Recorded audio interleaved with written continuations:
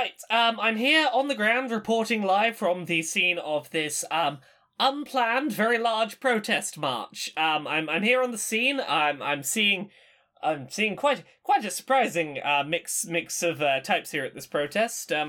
There's puppies, rodents, strange dimpled, brightly coloured fatty balls, and oh gosh, terrifying nightmare creatures. What on earth is this protest?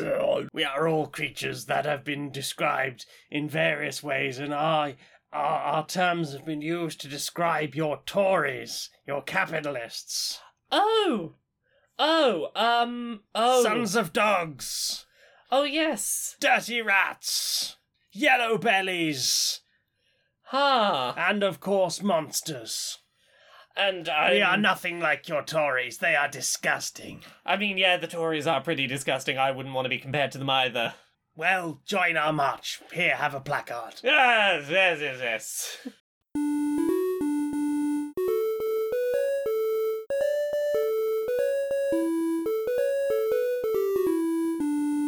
Greetings, strangers, queer and pleasant. I'm not Laura Kate Magnet Dale. And I'm not Jane Eris Magnet Dale. And welcome to another episode of Queer and Pleasant Strangers.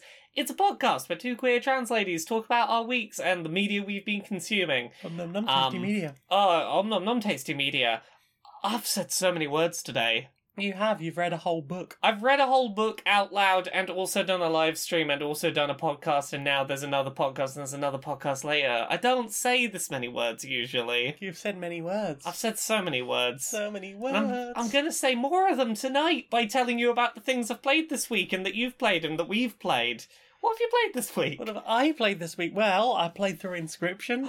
Ooh, yeah. We talked about this before. This is that sort of horror-y, roguelike-y card game that I thought would be your jam. It was, in fact, my jam. Delicious jam, om nom nom. I'm glad that I had the right read on you that this was going to be a thing you'd enjoy. Mm-hmm. I mean, there was something like 10 minutes from the end that was very you. I saw that. Yeah, right, 1,000% me. It's like, that's so you! There's a bit near the end that 100% was made exclusively for me and me alone. But like, it's not a perfect game. It's got some difficulty spikes and it's got some occasion. It's got its flaws, but I really love it. And the weird thing with the difficulty spikes is that there's a few points in the game where you stop playing the card game as it is, and you're invited to stand up from the table and have a little wander around and interact with some of the scenery around the room that you're in, or rooms that you're in. And because of that, when I got to one of the later difficulty spikes, I was like, have I missed something?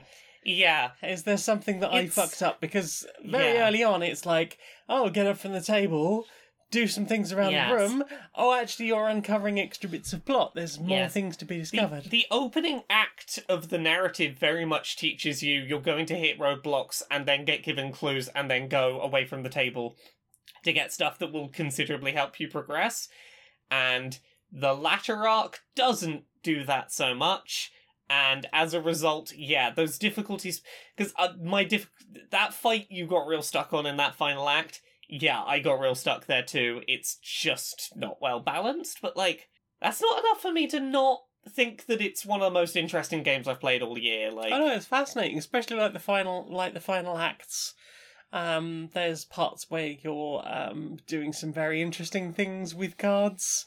Yeah. And I kind of wish I'd had more chance to have fun with that particular mechanic. Like, I understand why there isn't more time dedicated to more of these things, and I think that most of these mechanics stick around exactly as long as they would be interesting. Oh yeah, I think it would have got completely OP and unbalanced. And I would far rather have a game that left me wanting more from these mechanics than one that outstayed its welcome on them. Yeah. And I think that, this definitely fell on that side of the equation. Yeah, just about. Yeah. I think they've done good. If you like psychological horror and card games... 1,000% go play this. It's great. Mm-hmm. It's creepy in its own way. It's weird. It's interesting. If you, as you say, if you like card games, it is very much one to scratch that sort of CCG itch without having to pay microtransactions or whatever else. Yeah. And if you like an ARG, there's an ARG in there Yeah. as well, because Daniel Mullins. Yeah. And one thing we haven't really talked about, but I think we've been talking about this game for enough time now that I can sort of talk lightly about this, is I really like how this takes mechanics from lots of different popular TCGs and sort of combines parts of them in interesting ways. I think at its core, it is its own game. Yeah. But there, you will get like little hints of a little bit of Yu-Gi-Oh, a little bit of Magic with your power and toughness scores. I suppose there's sort of some Pokemon type stuff in there. Yeah, like there's definitely like there's some modern Yu-Gi-Oh in terms of like lane placement being important and picking which lane to put your creature in having an impact on its abilities. There's like Yu-Gi-Oh is very around like sacrificing smaller creatures to get your bigger creatures. But it's got a little bit of like a Magic the Gathering. There's no limit to how many things you can and monsters you can put down in a turn, so long as you have the resources to do so. There's some generate one particular type of something in order to like put down particular types of cards. Yep. There's some little Hearthstone-y bits, and like it never feels like it's relying on any of those too much, but it has just enough that it really feels like it was made someone that like has a real love for a wide variety of TCGs, and that's. You can, as someone that loves a good TCG, you can feel that appreciation of the genre. Oh, absolutely. Yeah. It's real neat. What about you? What have you played? What have I played? Well, I've started playing, and I'm very early on in it because this game is going to be very lengthy. I've started playing Shin Megami Tensei 5. That's the one with the Switch. penis chariot, right? That's the one with the penis chariot. For anyone who plays and enjoys the Persona games, Shin Megami Tensei did come first, but I'm going to describe it in Persona terms because it's the easiest way to talk about it. What if Persona had, like, a lot less character and personality, and a lot more focus on really tough combat and intricate, party mechanics? Where Persona wants to be, like, colourful and engaging and constantly like, oh, hell yeah, we're doing cool shit. Shin Megami Tensei 5 is very, like, everything is bleak, everything is grim, we've designed this for your 19-year-old brother that thinks that anything being colourful is really, like, not cool. Here is, like, a really ridiculous, combat system. Learn the really nitty-gritty stuff in it. And, like, it's not overly complicated, but it gives you, like, lots of room to play around. So, if you've played a Shin Megami Tensei, or really any JRPG, turn-based battle in an open world, you see the enemies, you touch them, you do a battle. If you use an enemy's weakness on them, it gives you additional attacks before it goes over to the enemy's turn. There's a little bit like a active time battle system, or you know those kind of battle systems where it's like you have this many actions and then it's the enemy turn. You can basically add on to that by hitting weakness attacks or critical hits, things like that. When you're in battle with an enemy, you can try and have a conversation with them, much like in Persona, to bring them over to your team as a summonable ally, but rather than having other characters in your party, it's just you and up to 3 of your captured creatures. The conversations to make the monsters join your team have always been really janky in Persona and Shin Megami Tensei games. This is the least janky they've been. I have had the most consistently strong sense of, oh, that's the correct answer to this question. I understand what the game wants from me. Rather than, oh no, this was translated word for word and the context doesn't really make sense in English. Fuck. A lot less of that from what I've seen so far. In terms of, like, the combat mechanics, the game's a little unforgiving, but, you get your creatures, you can fuse them together to make other creatures, and if you do, you can pick a handful of moves from each one you fuse together and make that the move list of the new fusion. So you can be like, oh, I want the attack moves off this and the healing moves off that. Fuse them together, you've got something new that has those moves. There are some mechanics around draining skills off of other creatures and putting them onto a new creature, but there are some downsides to doing that. But if there's a specific skill you really want to get on that creature, you can do it that way. There's a lot of, like, really niche mechanics around, like, how do you want to get this creature the exact set of like moves and stats you want it to have. And if you play around with that system a bit, it gives you a lot of freedom to have creatures with a wide variety of moves they shouldn't have in order to always have a maximized chance of having the weakness of a certain enemy on your team. And that is a very satisfying combat system. Like, I've been having a lot of fun playing around in that. The problem is, I know that that's not going to be novel enough to get me the whole way through this game by itself. Like, that's interesting right now, and at some point I'm going to have a few very strong creatures and go, yeah, I feel like I know what I'm doing now, I can just use this party. The problem is, once I reach that point, I suspect that I'm going to struggle to keep playing, because there's not the amazing soundtrack, really distinctive visual design, the other party members I'm emotionally engaged with, the, interesting story, the dungeons being wrapped into the narrative. Like, none of that's there. Yeah. And that's the stuff in a Persona that usually keeps me going outside of the combat. And I do this every time. I will pick up a Persona, I will pick up a Shin Megami Tensei game, and I'll probably play like 30 hours of it, and I'll just drop off of it without noticing, and I will have really enjoyed that time, but I will reach a point where I'm like, I'm just doing JRPG combat without any real investment in why, and I will just forget to go back to it. But for now, I'm enjoying it. Hey. What about you? What are you playing? I stopped playing Breath Edge.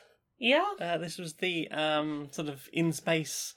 A little bit immature humour Yes. one, and the humour was, like, really putting you off a bit. The humour was putting me off a bit, and some of the, like, mission stuff was getting really grating. Yeah. Like, I had so many things, like, on my screen as, like, hey, you can go over here, this is a hotspot, this is a hotspot, this is a hotspot, and they were all, like, constantly on my screen. It wasn't a case of you can get far enough away and they'll start to dim or something. Yeah. It was, these are all on the screen all of the time. A little bit overwhelming, it sounds.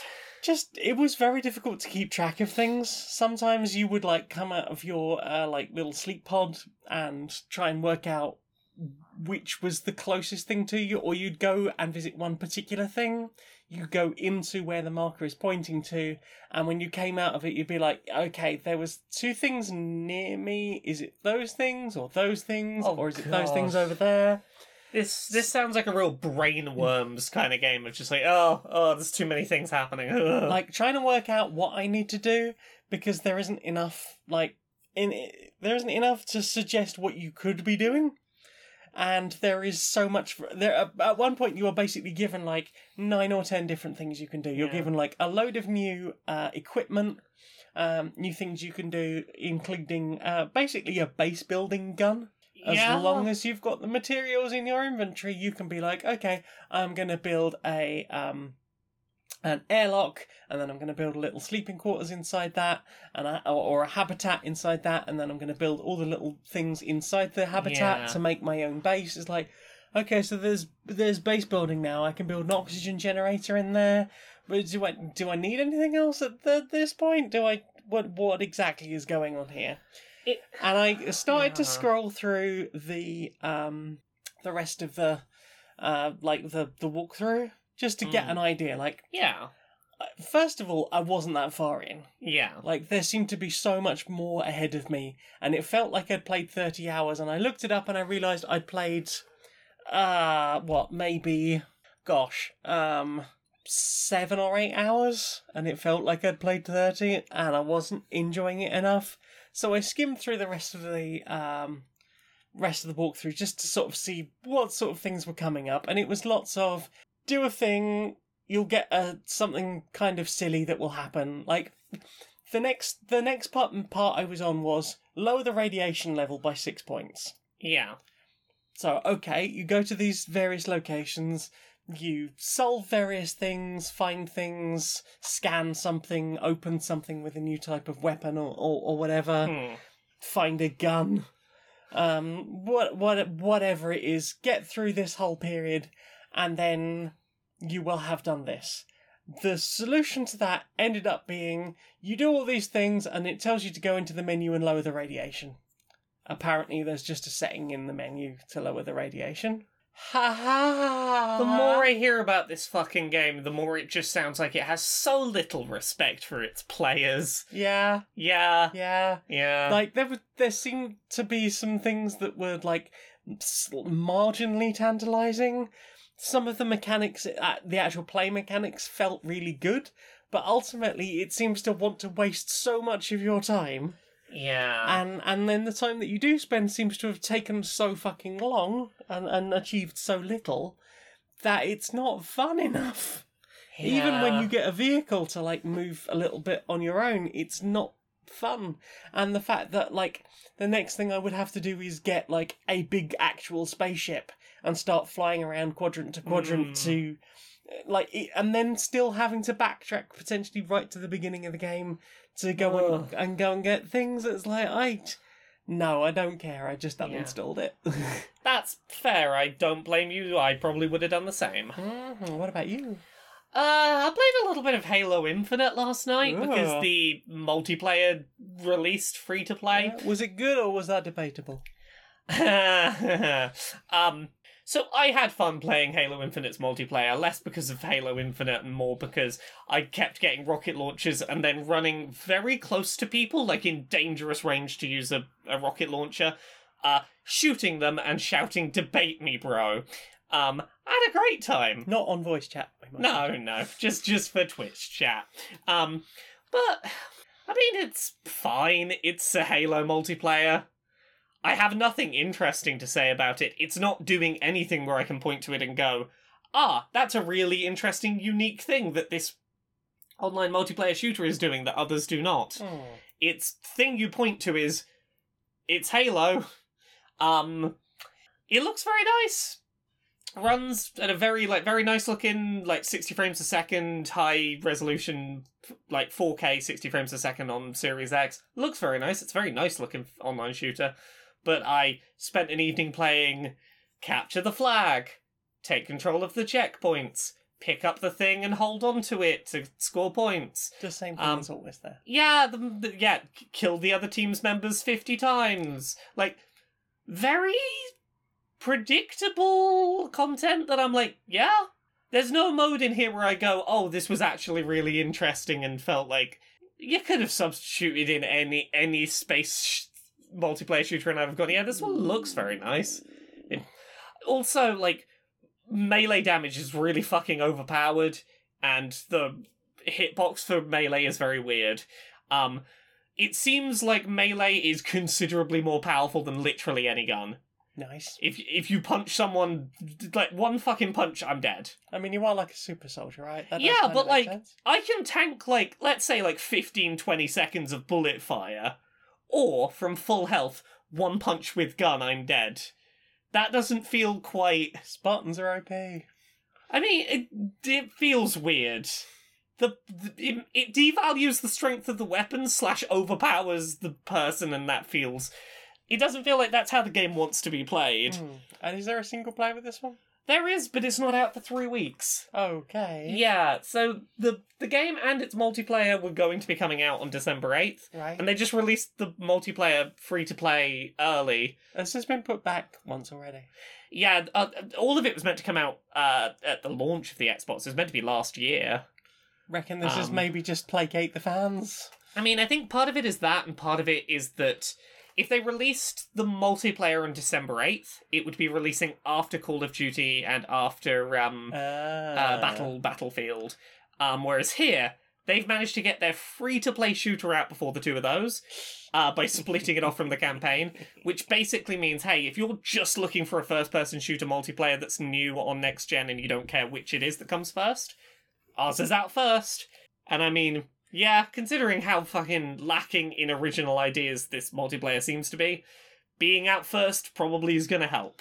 I assume it's full of microtransactions? Yeah, so there's the season pass, the way that a lot of them do it, where, you've got the free season pass, but only, some of the items you'll get for free, and they'll show you all the things that are in the paid battle pass, and you'll be like, level 2, if you'd bought the paid battle pass, you'd have this now, but you don't. And, doing it in that real FOMO way where it's, trying to get the player to go, I could have all of these things from the past 30 levels that, like, I've unlocked, I just don't have them. If I buy the battle pass, they'll all unlock instantly. So much dopamine. Yeah, right. It's that and also expensive custom outfits in the store. There was one on launch day that was just like an all-white, cool-looking outfit. Guess how much for one outfit for your fucking Halo multiplayer character? That's a first-person game. You'll never fucking see it. 15 quid. Almost £16. Wow. For one fucking, like, outfit. The only thing I can say in its almost defense, which is not a good thing, it's only just not as bad as others, you can buy the amount of fake virtual currency you need to buy that outfit in the exact amount the outfit costs. You do not have to purchase a larger amount and purchase the outfit and have leftover stuff to go, shit, I should spend that on something. So that's something, but yeah, there was not, like, it played well and I had fun, but I will never feel the need to go back to it. I played it for like 4 hours and was like, yep, this was fun. I am done. There is nothing unique about it. I can't care about it. Oh dear. What about you? What have you played? We played some board games. Did we play had a some big board game weekend. Yeah, what did we play? We played 5-player Battlestar Galactica. Oh yeah, we did. And you were a Cylon. I was, and I stayed sailed hidden. well. I hid and rolled very well, I Yep. think. You stopped us getting to Earth. Yeah. Yeah, so we've talked about this game before. It's a hidden roll board game. At 5 players is the minimum number where you get 2 people doing the hidden roll. Mhm. And I prefer that. I Yes. like having 2 people doing the hidden roll. Yes. So the short version of how this played out, some of the hidden roll cards are handed out in the first half and some at the second half. Mm-hmm. None of us were saboteurs in the first half. Nope.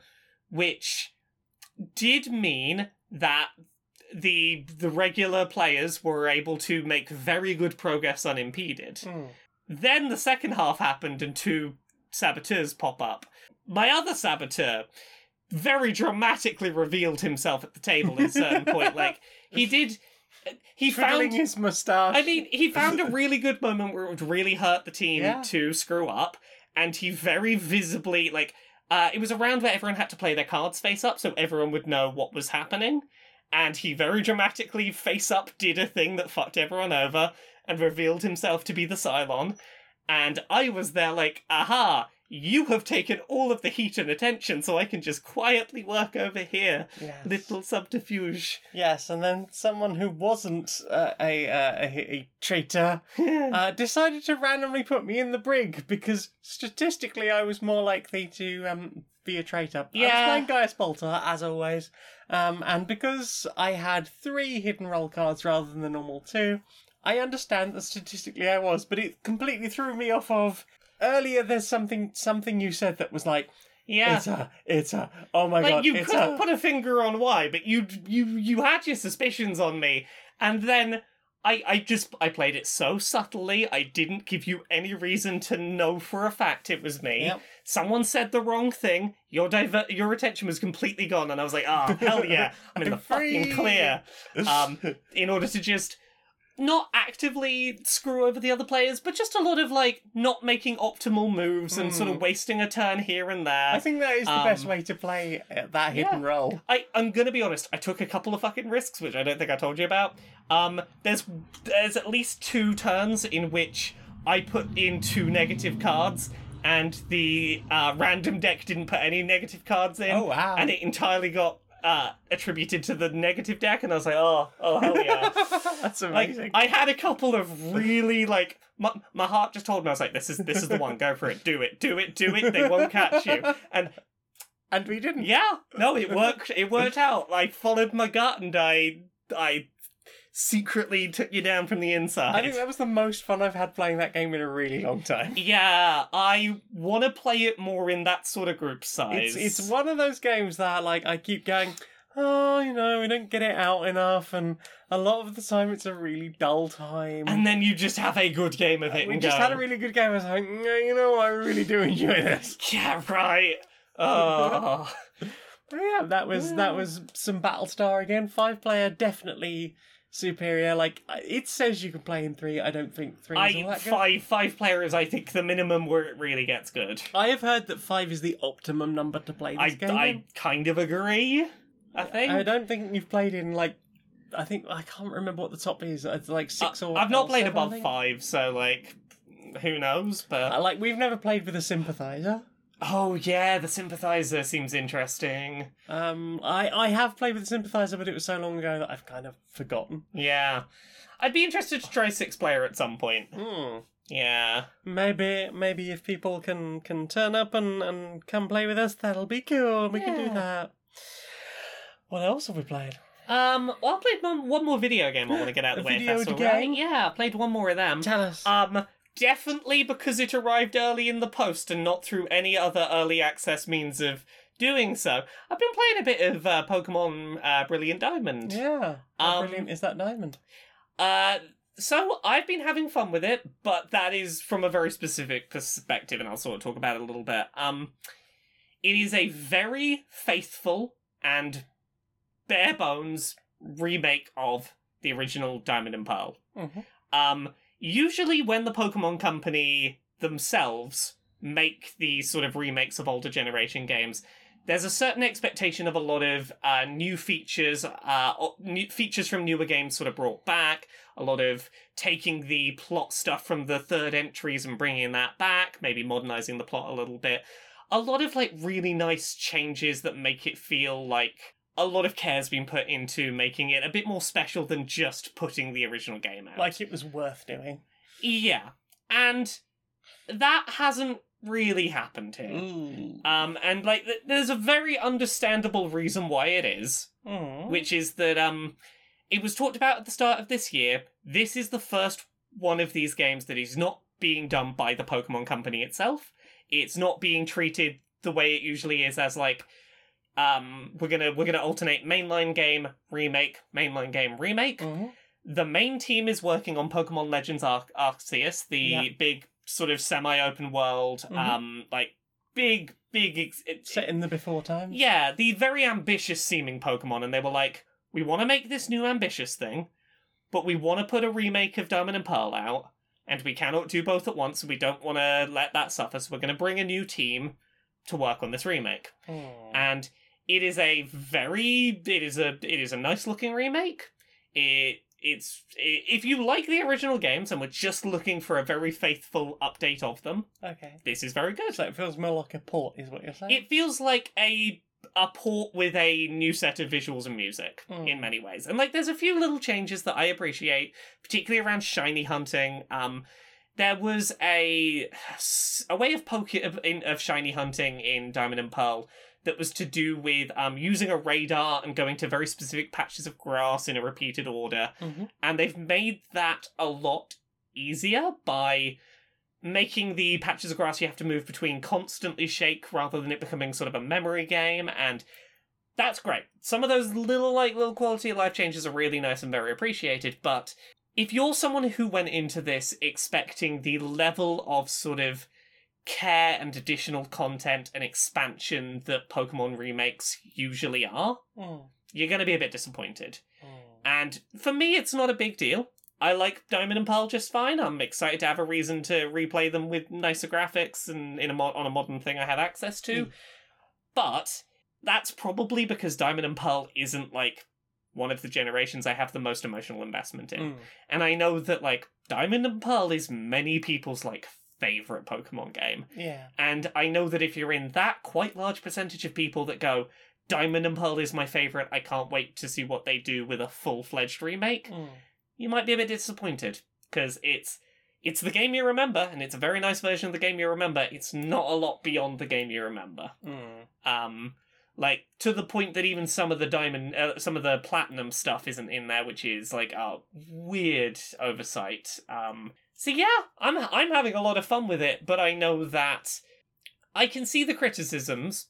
My level of hyperfixation for Pokemon is like, new Pokemon, yay! And I'm good with it. But I can 100% see the problems, and I'm like, I don't... people are going to be disappointed? I don't mind this.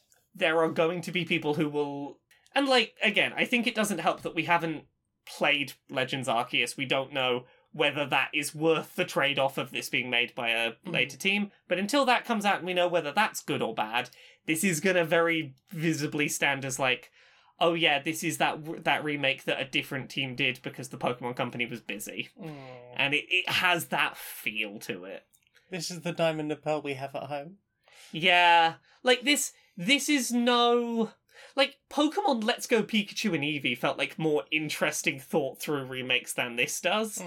And, like, for better or worse, those had, like, they felt like they had some vision behind how they were being remade. Yeah. This feels like a cheaper remake in many regards than that. Ooh. And I think a lot of people that love Gen 4 and don't really care about Let's Go are gonna be a bit like, wait, why did that get more time and money and attention than the thing we've been begging for? Wait, which one's Gen 3 then? Gen 3 is Ruby and Sapphire. Yeah. Red, blue, yellow, gold and silver, Ruby, Sapphire, Diamond and Pearl, Black and White. X and Y? Yeah, I think it's Black and White, X and Y, Sun and Moon, Sword and Shield. Wow, that's... Yeah, okay. Yeah, Pokemon. I know about them. What about you? What have you / we played? Probably more board games. We played some Scythe in 5-player. Yeah, we did. And I played one of the expansion factions. I played as the, gosh, I can't... I'm trying to remember this off of my head. I think it's like Tokugawa? Yeah. The purple ones. I played as the purple ones. The purple ones that have got a very spherical, rounded shape They've to got their mechs. Beautiful mechs. Yeah. The one with the monkey and the staff that looks like you're a fucking wizard. It does have a slightly wizardiness. Yes. Yeah, it's a fascinating faction. They don't have, like, their own, like, standard river walk. They can cross any river, but they can only cross one river per turn. Yes. And only one unit. So a mech can take as many workers across a river as they want, but that's it. Also, they don't have a speed mech, so you can't go any faster. Yes. I feel like, in hindsight, I was trying to think about how to get that faction around quicker at the start of the game. I feel like the quickest thing you maybe could have done is built the mine as quickly as possible, right where you started, and then used it to hop around from mine to mine around the board. Might have gotten you a head start. Super close to wood, though. Yeah, it's... Like, it took me until almost the end of the game before I started getting wood. Yeah. Like, you could maybe go, like, a couple of turns of trading near the start of the game, trade for wood, you got enough wood. Bear in mind that they can't use the same action twice in a row, so it would be 3 actions to get indeed, but enough wood to do the first building. Yeah. I'm certainly not saying it's an easy faction, but I'm thinking about things that might be worth trying on future goes. I've thought about it since. There's things I would do. I would certainly spread out more quickly. Yeah. Because I'm so isolated and I was so no threat to anyone and no one was coming anywhere near me. Yeah. Like, it was just because of the factions that everyone else had, you were all really cramped up near the top of the board, and there's just me sat here down in the corner on my own, just like... I tried to stay in my little corner, not bothering anyone. I think if someone had been playing, I think it's Crimea next to me. Yeah. I think it's Crimea next to me, the yellow ones. Yeah. I think they're the next faction over. I think if they'd been, like, really close to me, that might have been more of a problem. Yeah. Or, and the person who was playing the black faction, like, they were like, well, I've got all this space over here, I don't need to bother you, I'm just going to keep out of your way. And they, for the early part of the game, were like, okay, I'm just going to head to the left bottom corner, because there's no one in that corner, and then start expanding up, at which point... White was above and already starting to get really aggressive. Blue was coming down from the top and being played really well. Yeah. But White and Blue have their own off-board arguments that they needed to settle on the board, apparently. And there's just you just trying to get on with your own thing. I started, one fight, I think? I started, I think, one fight just to get a particular objective for it, because I had the thing where I can... take a worker that usually can't do fights with a mech to a fight, and then I get an extra combat card in the fight. Yes. But yeah, like, I generally stayed in my own little corner, and I basically, like, built up my tiny little stockpile. I had a thing that let me run to the factory and get a factory card, and I got a really good factory card that let me build my mechs and my buildings really easily, at the expense of popularity. So I was like, okay, upgrade the thing that lets me get popularity, spend all my popularity on buildings and mechs, then just mass bump the popularity because I can do the same action over and over with my faction. Yeah, Risfiat's one of my favourite factions. Yeah. It's really easy to play. And like I think we ended like a point or two apart. Like 1 point exactly. Yeah, you were on 62, I was on 61. It was surprisingly low scoring all round.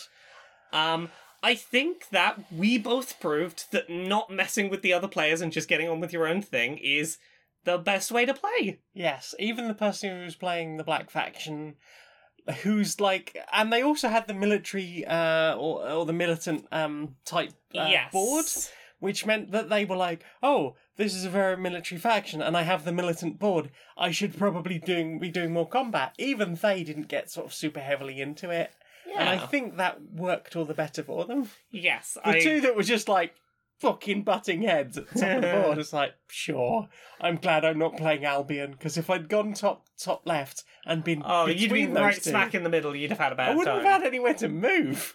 Yeah. But yeah, it was a really fun game. We played with the board yeah. extension. Yeah. So we had like a huge amount of space, and it really did feel like standing up and pushing units around a battle map. Scythe is another game that really benefits from those big player numbers. It's really fun to play when there's people just sort of getting in your way and you're gonna have to deal with them a little bit at some point, probably. I feel like it becomes two different games. In two-player, especially if you're on opposite sides of the board, it can very much be a case of, this is a puzzle. How can I do this in the least number of turns and generate the most amount of money on my own? Yes. Whereas as soon as you start to hit 3 or 4 players, you are starting to find resources a little bit more difficult, especially if you're specifically going out of your way to do expeditions. Yes. And more so than that, even just like, people might not be actively coming for you, but they might just be getting in your way. Yes. And there's a lot of, oh no, my plan has to change because you went over there. Yeah. Oh no, my plan has changed because you went over there. And those things that are like, hey, could you move out of the way so I can do a thing? Yes. And while that might be an organisation between two particular players, a third player can just go, well, I'm just going to pop in there while no one's in there, blah, blah, blah, blah, blah. Yeah. Oh, had a good time. Oh, it was great. Yeah. I love Scythe, and Indeed. that was fun. It might, once we've got everyone a few more games in, maybe we will get the airships in, because we have the expansion. Yeah. It would be nice to try it out. And once again, we broke out the Roxley Iron Clays. Oh, yeah. And that was fun. Yeah. Just sat there for a couple of hours fondling them between play. Oh. And then we played another board game. We did. We spent most of Sunday playing more Gloomhaven Jaws of the Lion. We did our first big boss fight. Yeah. Which we accidentally did on level 3 difficulty rather than level 1, but we did it. We did it.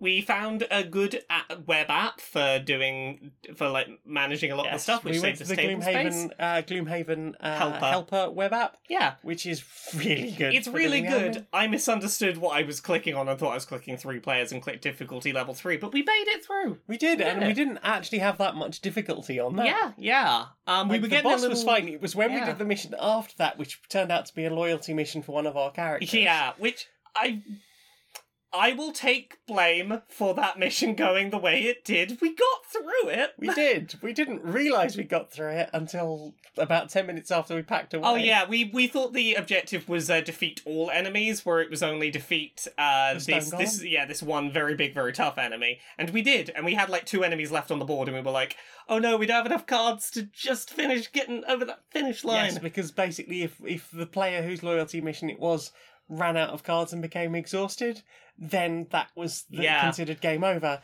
But we had already defeated the boss at that point. Yeah. So far, every mission we'd done, the objective had ultimately been like, maybe do some other things along the way, but ultimately destroy all the enemies. Yes. And this was the first one where it was only a specific enemy that needed to be defeated. Yes. And, that was a chaotic fight.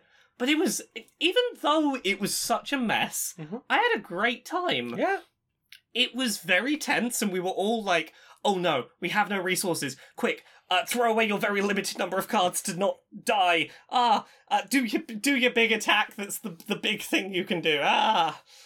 it was... Maybe don't go rushing in quite so much next No, time. I know that, but I had new things I wanted to try out, and I didn't realise how fucked She I would tore be. through the level, gaily skipping over barricades and destroying them on the way, plonked herself down in front of the boss and proceeded to get 7 bells knocked out of her. I mean, I took off like half the boss's health in like 2 moves. I do not deny that. Yeah, I may But have then caused us problems later, but I did do a very big hit. I didn't want him to walk away from the wall. I'm very good at doing damage when he's near the wall. Laura rushes in.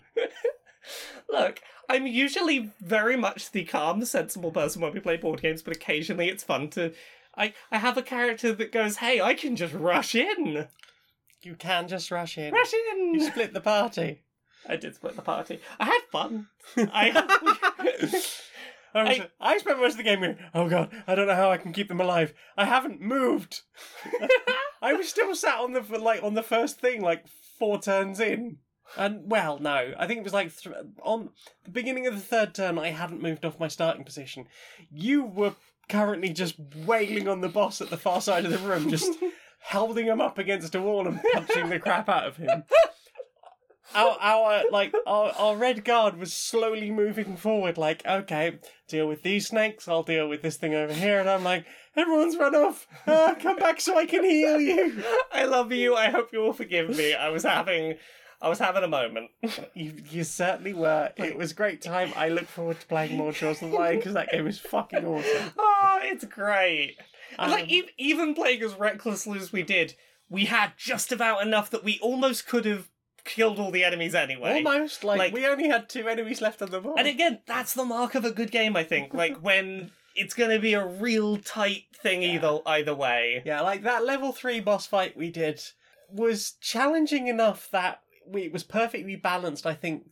Because I think it was that one person was going to run out of cards at the end of that last turn. I think it was me. I think I ran out of cards on the very last turn. Yes, and then you two had to finish that very last attack. Yes, at which point technically you had already defeated the boss, so technically we did get to the end of the thing in perfect time. Also, we got more experience out of her. Yeah! And who knows, maybe we will do more levels at slightly higher difficulty. Yeah, like, maybe not the loyalty missions, but I could certainly, like, the next numbered mission in order we do, I'm up for doing that at level 2 or 3. We've leveled up now, so... Yeah.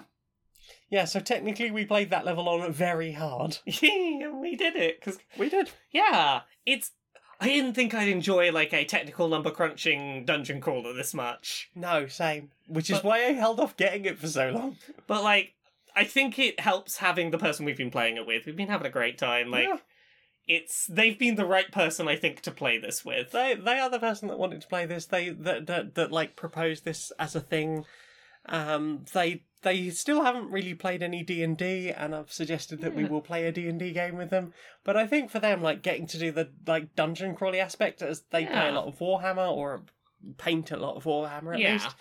Like, that is a sort of thing that they would be very interested in. They do a lot of, like, strategy games, like the Total War games, and... I still think at some point, I know there's 3 of us, I think they'd really enjoy Lord of the Rings, the Lord of the Rings game. I mean, I'm happy to sit and teach you both and just watch it unfold if you want to play each other. I mean, I think he'd really enjoy that. I feel like that'd be a game he'd dig. Yeah.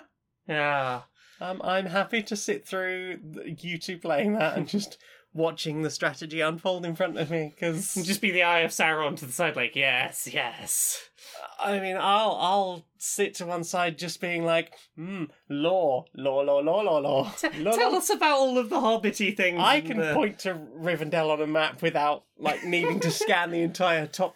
Yeah, you can be our Lord of the Rings lore giver. I can point everything out on the map. And tell us, like, that's what was happening in this place at this point in the story. Cirith Ungol, it's there. So I think that's everything I've played this week. I think that's everything I've played this week. Well then, time for this. Right, everyone, we're here to announce the rules for our event going forward. I know that things have been a little bit, have been a lot recently. Nothing major, but when you come along in a couple of weeks, you will need to show proof of vaccination status and a negative COVID test taken on the day. We think that's a very reasonable thing to request of you. It's ridiculous. The government. It's pandemic. It's Project Fear. Project Fear. Look, I know I know some of you here are not fans of vaccination and COVID testing, but in our defense, they did have to write a literal, medical study about the last time we ran this event because so many people got sick. I mean, that's just fear-mongering, isn't it? Fear-mongering, yeah. Yeah, but, literally, a new strain of illness developed inside the building, and, we had to hazmat suit the whole place down and quarantine it for 3 weeks. People couldn't leave and see their loved ones. It got so bad. It wasn't that bad. The bar was still open. People's bones turned inside out. It was a lot. Yeah, I mean, okay, so a few people died. That's no reason to take away people's liberty. Almost everyone died. The United Nations had to get involved. It was a worldwide crisis centered in our little music venue. Yeah, but America didn't end up nuking us after all, did they? We literally just don't want we were the epicenter of a worldwide event. Please just stay home or do the bare minimum. We'll give you a 10% discount on your ticket. What? Have you had a bad experience with someone you just want to block entirely on and offline? Yeah.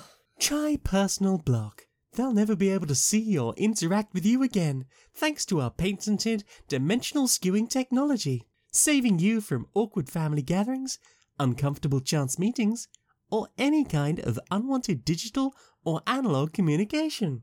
They literally don't know I exist. Thanks, Personal Block. Personal Block. Because, people. So, what have you put in your eye? I've not put a lot in my eyes. We watched a couple of films together, We though. did watch a couple of films. We watched... Shocking, I know. Yeah, I Been know, odd. right? We had an evening and nothing to do, and we watched some films. We watched Shang-Chi. Yeah, that was good.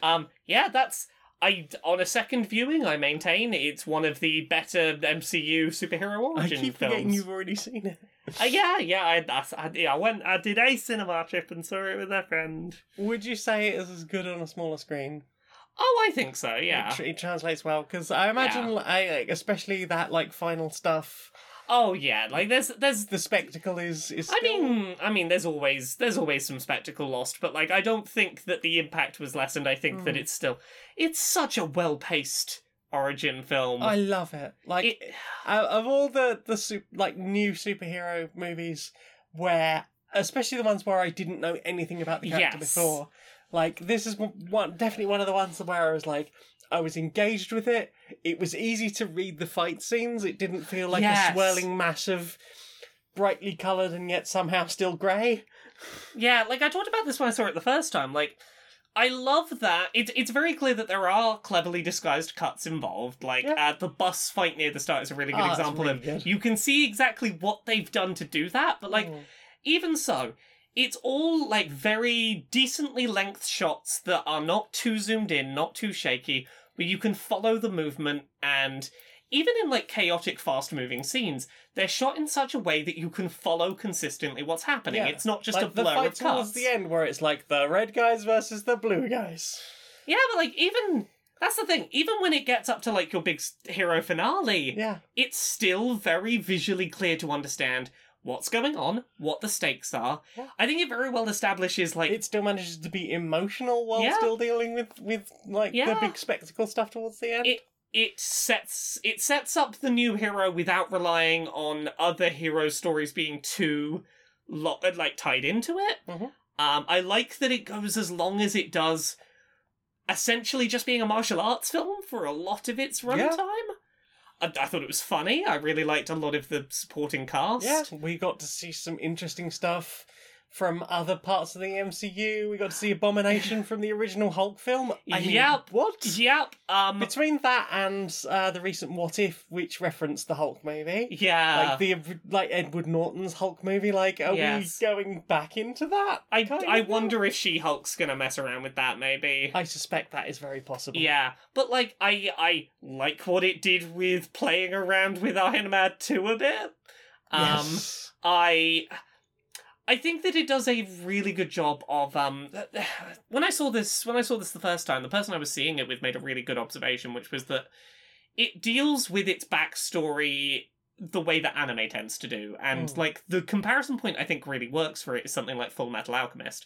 You start with your very big in media res actiony, here's a cool action thing, get you invested, set up the characters as they are on their adventure, and then as you go through, dole in little bits of the backstory as you go rather than in one big dump. And that kind of pacing, I think, really benefited it. Yeah, I think it was really good. It kept me engaged. Like, Aquafina is a brilliant comedy sidekick character. Very, very good as supporting role comedy type. Yeah. I had a lot of fun. Visually, it was like the Golden Daggers Fight Club thing was like fascinating. Yeah, like it really kept me engaged throughout. Which, like, to be honest, there have been more and more Marvel films that I've just sat there going, "You fucking what?"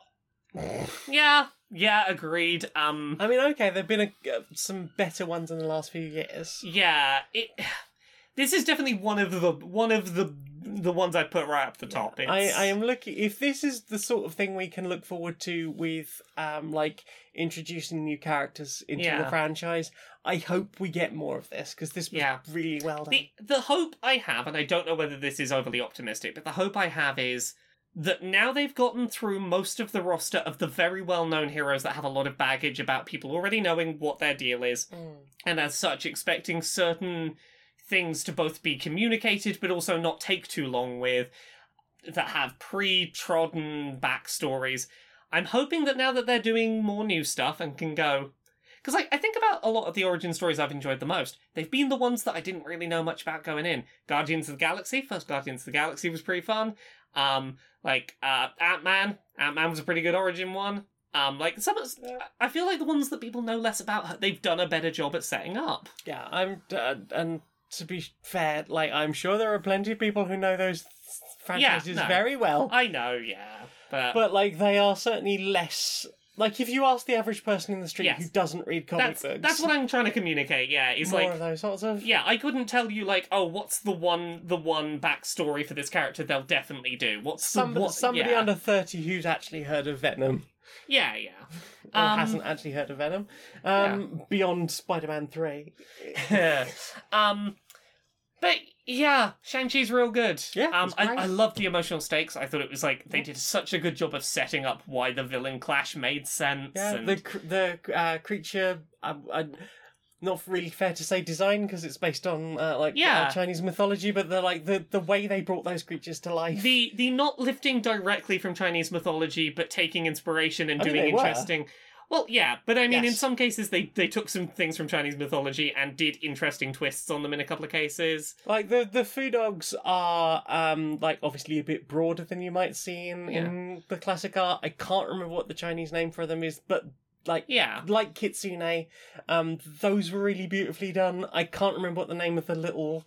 six-legged thing with no faces. Oh, but the thing with the wings and no face. They look very much like we'll see them in the classic art. There's a lot of stuff. Yeah, it's real good. Yeah, it's really nice. It's visually stunning, and I hope we get more of this. Also, someone has pointed out that it passes the Bechdel test multiple times. Yeah, and it has more female supporting cast than men. Yeah, which is nice. Also, the soundtrack's amazing.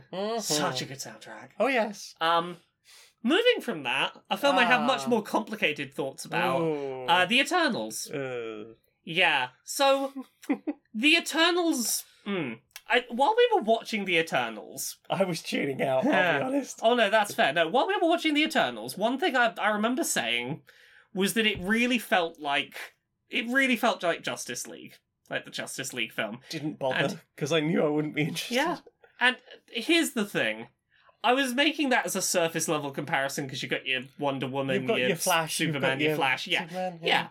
But beyond that, I think the comparison's a lot better in that it's trying to establish an ensemble cast film in a single movie. It's trying to establish 10 people. Yes. It's Plus a villain, like, plus slightly more stuff to do with the... yeah.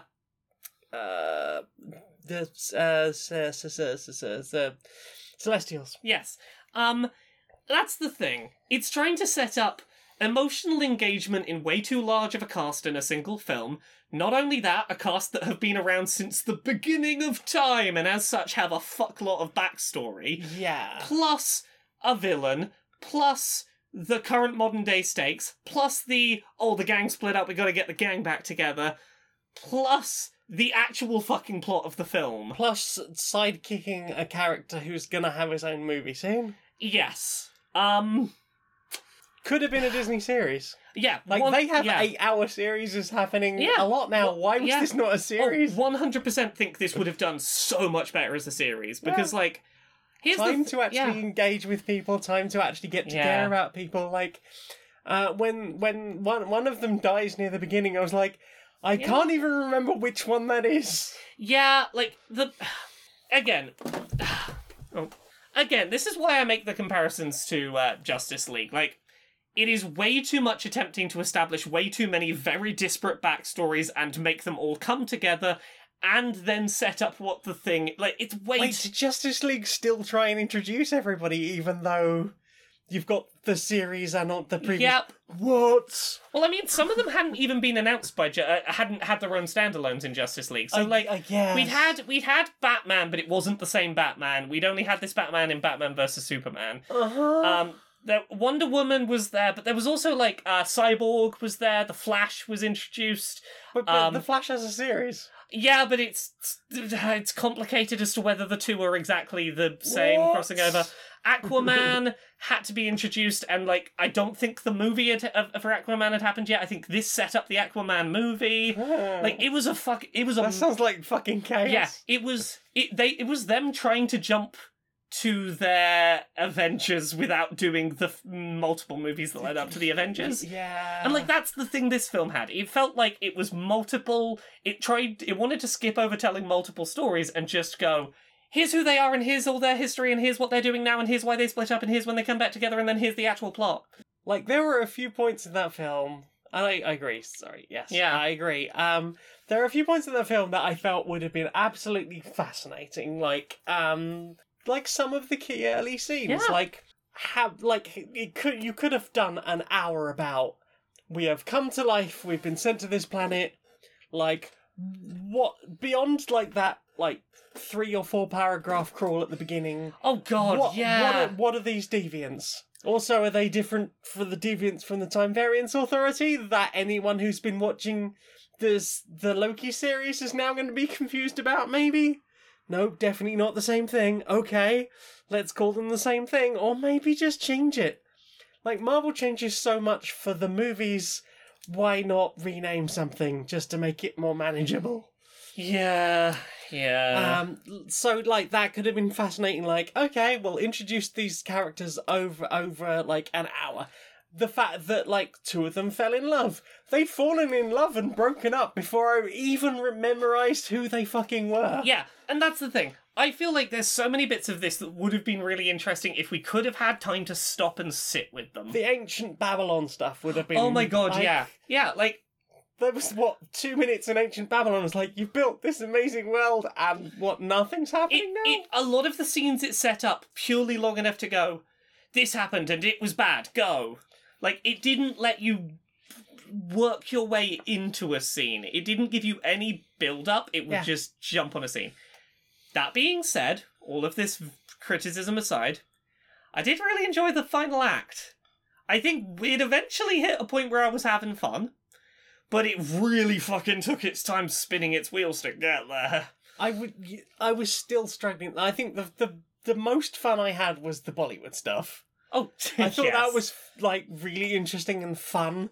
Like, we got a bit of comedy and less of the po-faced we are gods and blah, blah, blah. and Yeah. interaction. Like, it settles down a bit during that whole plane flight and the little bit before that. Yeah. Like, that was about the time I really got sort of focused and interested on. But then, like, we get to the final fight. We've spent, 30, 40 minutes getting the gang back together. I think you could have cut a lot of the getting the gang back together and a lot of the past. I think you could have really, gone, 2 or 3 key scenes I from, don't know if you could, because, there is so little engagement there already. I mean, To cut more of it out. I think there are certain... Okay, to clarify, for example, there is a point in the past where we get just a montage of the past happening for, Yeah. several The minutes. past happens. The past happens and they are there for several minutes. And I'm like, that could have been cut. I think you could have cut a lot of the getting the gang back together and you could have gone this is who they were, this is the past, they've separated apart, oh no, shit's going down, don't go on a quest to find them all, they just all get back together and then we There's get into the a final beacon, act. and they all come together. Yeah.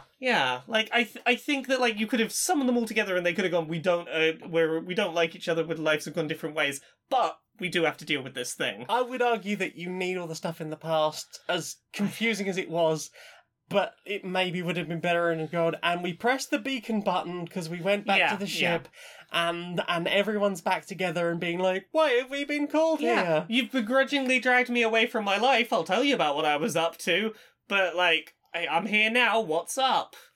Yeah. We... Oh, and apparently the thing with that one flying character, Yeah. not from the comic books.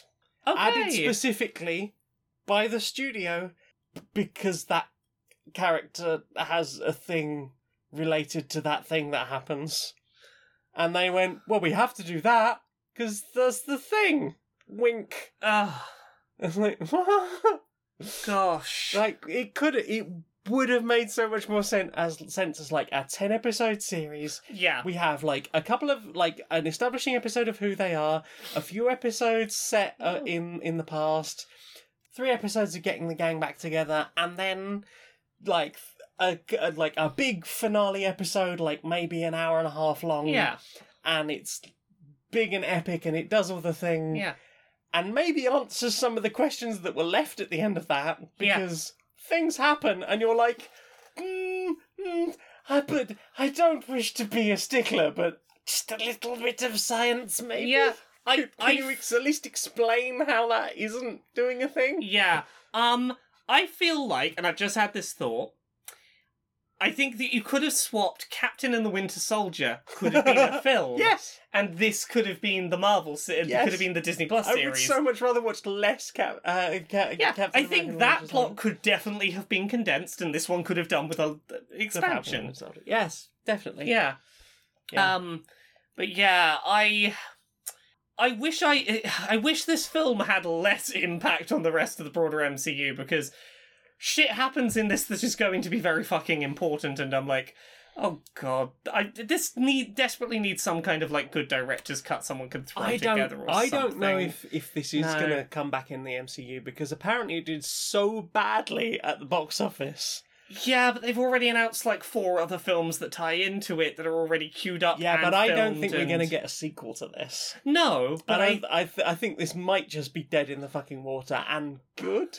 I mean, Give us a series. I don't think good. I think it's a real look. I don't think this film was good, but I think it had a lot of really interesting ideas, and it's going to be a real shame if we can't get a sequel, because they've done all of the really bloated work now.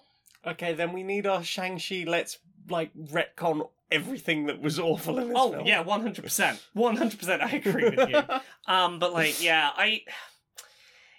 They cannot get off this particular train for a while, and they're gonna have to do some more stuff with the fucking Eternals, but how much they can wind them down, I suspect they will be looking at, but that's I a real haven't shame. felt this poorly about a Marvel film Yeah. since fucking Iron Man 2 or Thor the Dark World was the one I always think about being real rough. Here's the thing, Thor the Dark World put so little impact in my head that I've completely forgotten about it. I believe Yeah. there were dark elves, I couldn't tell you any more Christopher than that. Eccleston wanted to harness the darkness for dark reasons.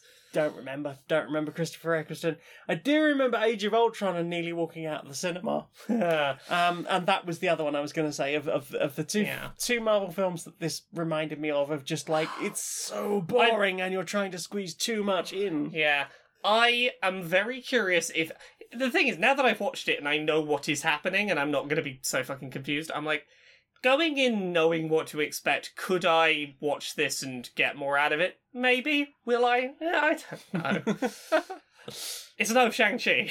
It's no Shang-Chi. And it feels weird to like come off of one that was so good and get into this that was so bad. It really is the dichotomy of like, the most I could feel either end about a Marvel film, I think. Oh yeah, definitely. And like, look, I want to love the Eternals. There's a lot of little things I like in it, but it just feels like all the things that are wrong with Justice League. That's not a comparison you want, Marvel. What about you? Have you watched anything else this week? That was quite enough for me, thank you. That's it for me as well. Well then. Time for this. Laura, got a new sponsor. Who's our new sponsor? Well, do you sometimes get, like, earworm? Oh, yeah. Sometimes I'll get a thing stuck in my head. There was a weekend recently where I just had a TikTok sound that was just, don't put your... What was it? It was something about not putting your penis in a toaster. Sometimes you got to put your penis in a toaster. It was, look a little closer. Please don't stick your penis in the toaster.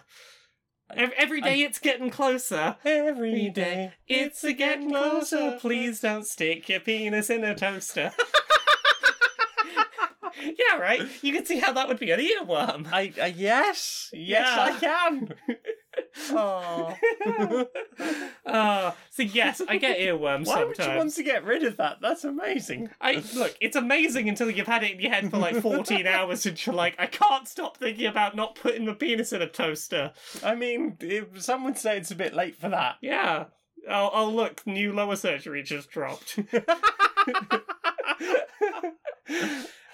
But yes, occasionally I'll get a thing stuck in my head. But would you like a way of getting rid of that? I mean, look, occasionally I would, because occasionally I've got to, like, talk to actual sensible people, and it's not good if I start humming the penis in a toaster song in front of them sometimes. I mean, as long as you're only humming it, it will be the original Yeah, tune, but then right? they'll ask what I'm humming, and I'll be like, oh, I'm humming, and before I realise it, I'll have sung a song about a penis in a toaster at them. Be useful to get it out of my head sometimes. I mean, also, I suppose, going to bed. Oh god, yeah, that's the fucking worst, right? Yup. I need to sleep. Please don't put your penis in the toaster. How are you gonna help me? Earwormbegone.lol.net. They have a special device that will whisper a shocking, unknowable, unfathomable truth about existence into your ear. So surprising and revelatory that the song will be gone from your mind. Gone. Oh god, that sounds like a lot. But get rid I mean, of the song won't be in there, I guess. I'll just be sat thinking about cosmic unknowable knowledge. Well, I guess you'll sort of know about it at that point. Well, yeah, I guess. And possibly be fathoming it as well, I suppose. I mean, I'll be trying to fathom it. Whether I Whoa. can or not depends on how effectively it got the earworm out of my head. Well, I would imagine so, because you'll be very focused on this unknowable, unfathomable truth that you suddenly know and can fathom. Possibly. Oh, well. That's earwormbegone.lol.net. Let's give it a try before we finish the ad. I wanna try one out. You got it there? It didn't get the song out of my head. Now I'm just thinking about the unknowable end of the universe at the same time as the song about penis toasters. Okay, but is the unknowable end of the universe also slamming its penis in the car door? Oh no, I've got there's one on each side of my brain. Oh no. Well, our sponsor is Earworm Begone, but apparently they don't work, so save yourself some time and money, I guess. There. Please don't put the unknowable horrors of the universe in a toaster.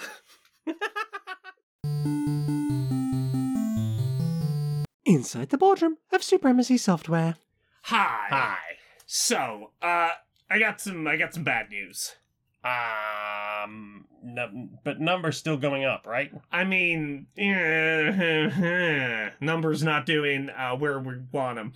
So you know how we had that great idea about cost cutting with the remaster we were Yeah, doing? that was fucking genius. Yeah, it was a fucking genius idea. Remember that you think it's a fucking genius idea. Yeah, you know? cut the costs. Yeah, more money for us. Exactly. You don't have to. You want the game to look better. You just get a computer to make it look better, and don't have to pay any people to do it. Yeah, like don't that graphics card company do a thing now? It makes all the graphics look nicer. Exactly. Like we don't have that tech, but like how hard could it be? We thought so. We we made a thing that would like, hey, here's the game, make it look better. Yeah. And then without checking it, we just sold it because like the program's meant to make it look better, right? Yeah, I mean we don't pay QA to actually look over things anymore. Yeah.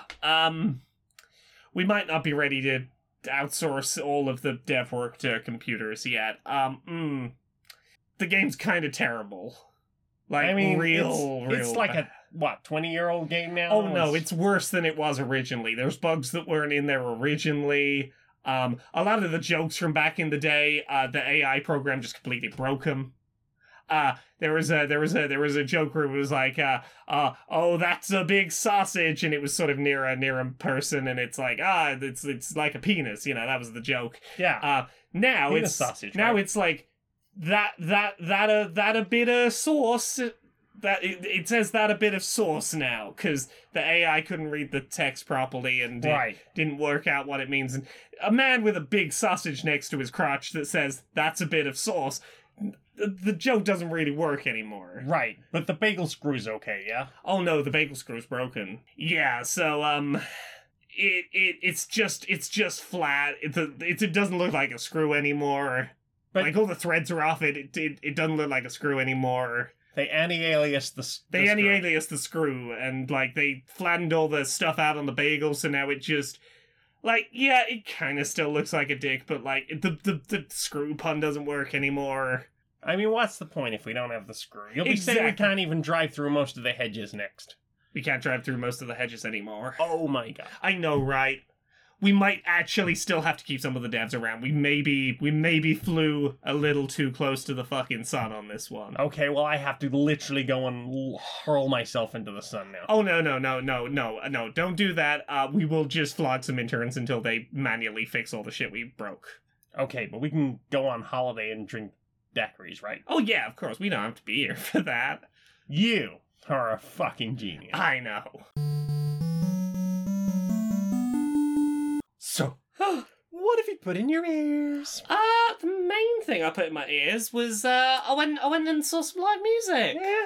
I went Grace Petrie was playing Oh, heck. pretty nearby-ish. Who, for anyone who doesn't know, is one lesbian and a guitar singing usually sort of angry protesty Nice. songs about how the Tories are very bad and we should, maybe have a little less God Save the Queen and a little more God Save the refugees and the poor people. And I had a rough night that was nothing to do with the singer in question. I had a very good time enjoying their music. Yay. They did a very good night of very good protesty tunes, very sing-alongable, emotionally engaging stuff. Really lovely night. I did enjoy that on this tour they're apparently doing 26 stops, and that's how many letters are in the alphabet. So every night, pull a letter out of a hat. There's a name of a song cover that starts with that letter. Go play it now. That was pretty fun, and I very much enjoyed their stopping the show to do a hey, we're gonna fucking talk about it, how it's real fucking important to look after trans people right now, the real big bad onslaught against them. Let's get into the very specifics of what's going on. Take them seriously. Anyway, trans folks, this one's for you. Fucking, you are great. I was like, good ally there. Good ally. I didn't make a friend. I made a friend, yeah. I made a friend in the front row who likes D&D and the McElroy podcasts, and we had lots of things in common, and we had a very good time. Yay. Yeah, I made a friend. Yay. Yeah.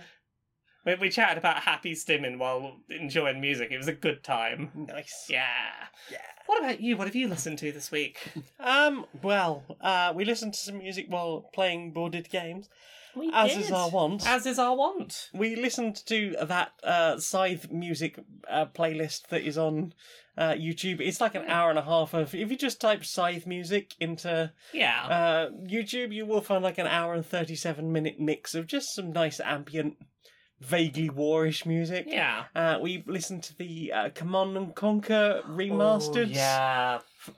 4K 3-hour music soundtrack. I recommend. There's a few times people are like, "This Command and Conquer." Yes, yes, it is. And then everyone was like, "How much?" I remember how much. How much is great. And then we all gushed about Yuri's Revenge for a bit. That we did. Yuri's Revenge is real good. Red Alert 2 is still, I think, the best Command and Conquer game. Fight me. Please don't. No, I won't fight you, but I will agree with you. Yay! Yeah. I think that's. Have you got any other musics? No, I think that's it for things I've listened to. Well then. Time for this. Order. Come on, let's bring this cabinet meeting to some sort of order, if we could. Right, okay. What's the first order of business, then? Yeah, well, apparently the government's wanting to crack down on second jobs for ministers. But we're the government. Can't I we? know, Why are we doing this? Well, because people are shouting and some of them don't like being shouted at, so they're doing a big shout. Well, maybe we do a lot of shouting. We shout, guff and bladder and, Exactly, keep but talking and talking. I know, and but the talking. press have bloody picked up on it, and now Oh, they're the shouting. bloody The bloody press are talking about Can't we it. just talk to Murdoch about this? Exactly, I know, but apparently less second jobs for ministers. Well, how am I supposed to survive on my meagre salary? Well, I've got a thought. I've had a thought. Right. Fewer second jobs. Right. Bigger backhanders per second job. So we don't actually have to do any more work. No, if anything, we do less work and take more money. Excellent. Yes. Hurrah! Okay, I'll get the door, darling. Oh, hello. Hi, yes, I'm here from the Homeowners Association. Oh, yes, hello. How can we help you? Well, as you know, we have very high standards. Oh, yes, I'm aware. You all have very lovely homes. Yes, very lovely homes. And we'd like to keep it that way. This neighborhood has won awards, you know. Oh, I've won awards in the past as well. Awards are fun, aren't they? Now, enough of the pleasantries. It is November, Yes. and I noticed that you still have your Halloween decorations out, your pumpkins out here. Well, yes, it's scary now the pumpkins are rotting. They're attracting rodents. Well, they're lovely little friends. Nature is I'm very much a fan of nature. And there is still sounds of chains rattling coming from your house. Oh, yes. Well, that's just the restless spirit. He's got seasonal affective disorder. He gets a bit weepy around this time of year. And there's still the sound of wailing all through the evenings. People have children to put to sleep early. Sorry about that. We've got a karaoke machine and none of us can really sing, but we do really get into it. We give it our best shot. Humph. Do you know what I want to see more of? What do you want to see more of? Social Justice Warriors. Social Justice Warriors? Yeah. Alright, Larry. Right, Barry, how you doing? Yeah, not bad, mate, not bad. You been up to much? Oh, I've been paying more attention than anyone really should to the news cycle. Oof. It's always been a lot. I mean, I've been in that position myself, feeling like it is absolutely, it's, complacency and to not be fully aware of everything, but also, it is a lot to personally manage on an emotional level to constantly be engaged with that. It's a lot sometimes, and I wasn't doing it for no reason. I was helping do some activism-y stuff that required me to pay attention to some stuff going on, but it did require being a little bit immersed in the UK's right-wing nonsense for a bit. Nasty, yeah. Yeah, but I was thinking about something about activism-y stuff. A lot of activism-y stuff you hear about is very forward-facing, obviously, because, a lot of it is be loud, be shouty, get stuff done. Well, but, it very often seems to be the only way to actually get anything done is, you get everyone to turn up and make some noise in the face of, the government. Well, exactly. But unfortunately, when you get loud and shouty about an important thing, often the other side that doesn't agree with you will get loud and shouty, and it becomes a very upsetting shouting match for all involved. Yeah. And, you get a lot of people who aren't in activism-y stuff in the middle, like, I am aware of a thing that feels all-encompassing and I can't do anything about it, and that's distressing. Yeah. And, that's not always the best way to deal with it. Not in all cases. Sometimes it's better to not have to deal with undue stress. Yeah. But I've been following some stuff recently where some people have been, quietly trying to deal with some legislation, stop it happening before it becomes a big deal. Yeah. And some people in some activism-y circles get a little bit trigger happy when they learn about stuff going wrong. They're very eager to be like, oh, I've heard about a bad thing, I have to make it the big deal right now. Well, I can understand, feeling like the best thing to do is make, those parties involved aware of the situation and, try and raise awareness and try and get some momentum behind it. Indeed, but obviously it is a lot of emotional stress for the community as a whole at that point. Exactly, it's a lot of emotional stress for the community as a whole, and often the impetus for that comes from like, I want to feel like I'm doing something. And I get that. I've been that person that's like, bad things happening, I've got to do something. Yeah. But like, for this specific thing recently, a lot of quiet work was done behind the scenes to make sure a bit of bad legislation would never see the light of day. It was never going to pass. It was, being effectively fought. And then at the last minute, it's like, oh, suddenly it's the big topic of the day, and it's like, maybe we just let it quietly die. Bringing attention's gonna let the other side mobilise, and that's always gonna come with drawbacks.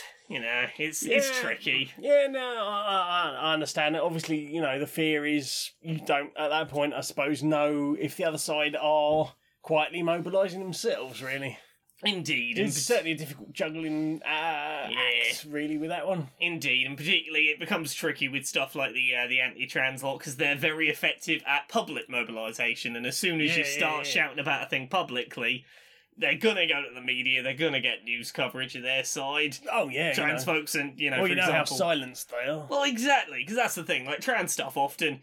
If you make a big, loud public deal about it, the anti-trans lot will get media coverage of their perspective, and the trans lot will not.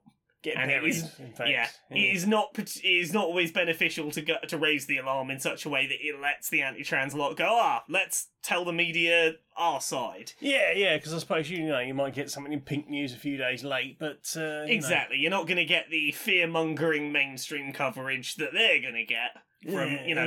Public attention often serves to benefit those who have the ability and reach to get mainstream coverage of their views. Yeah, I suppose, and as we've said before, that a lot of these particular types of people who are, get engaged in this anti-trans stuff, a lot of them, they don't necessarily have to work and therefore have more time to engage in this sort of thing, Exactly. And a little bit of quiet work behind the scenes then perhaps might be the best thing. But indeed, I'm not trying to say that it's never good to be big and shouty protesty. I'm a big and shouty protesty person that does big loud shouty protest stuff, but there's a time for both of them. It can be very easy to fall to the trap of I want to do something loud and visible right now. Yeah.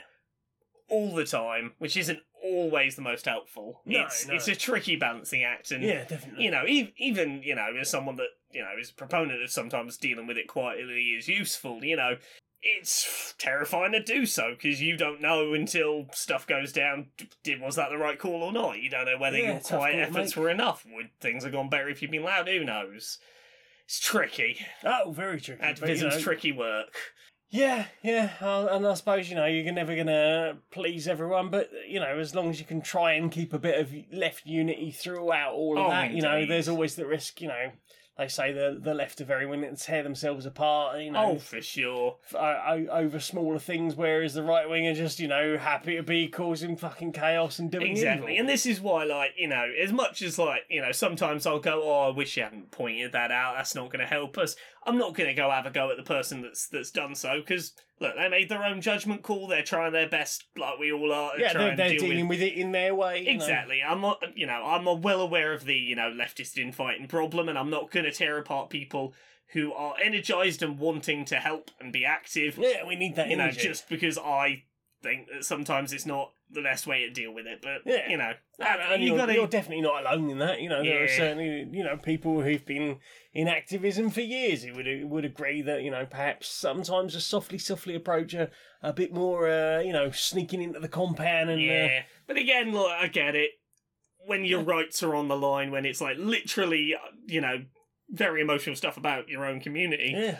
it's hard not to just want to go and stand in the streets and scream, fuck you. Yeah. I get it. I do it sometimes. Oh, yeah, I get it. Yeah. It's tricky. Hug, mate. Yeah, could do with one. Yeah, nice. Yeah.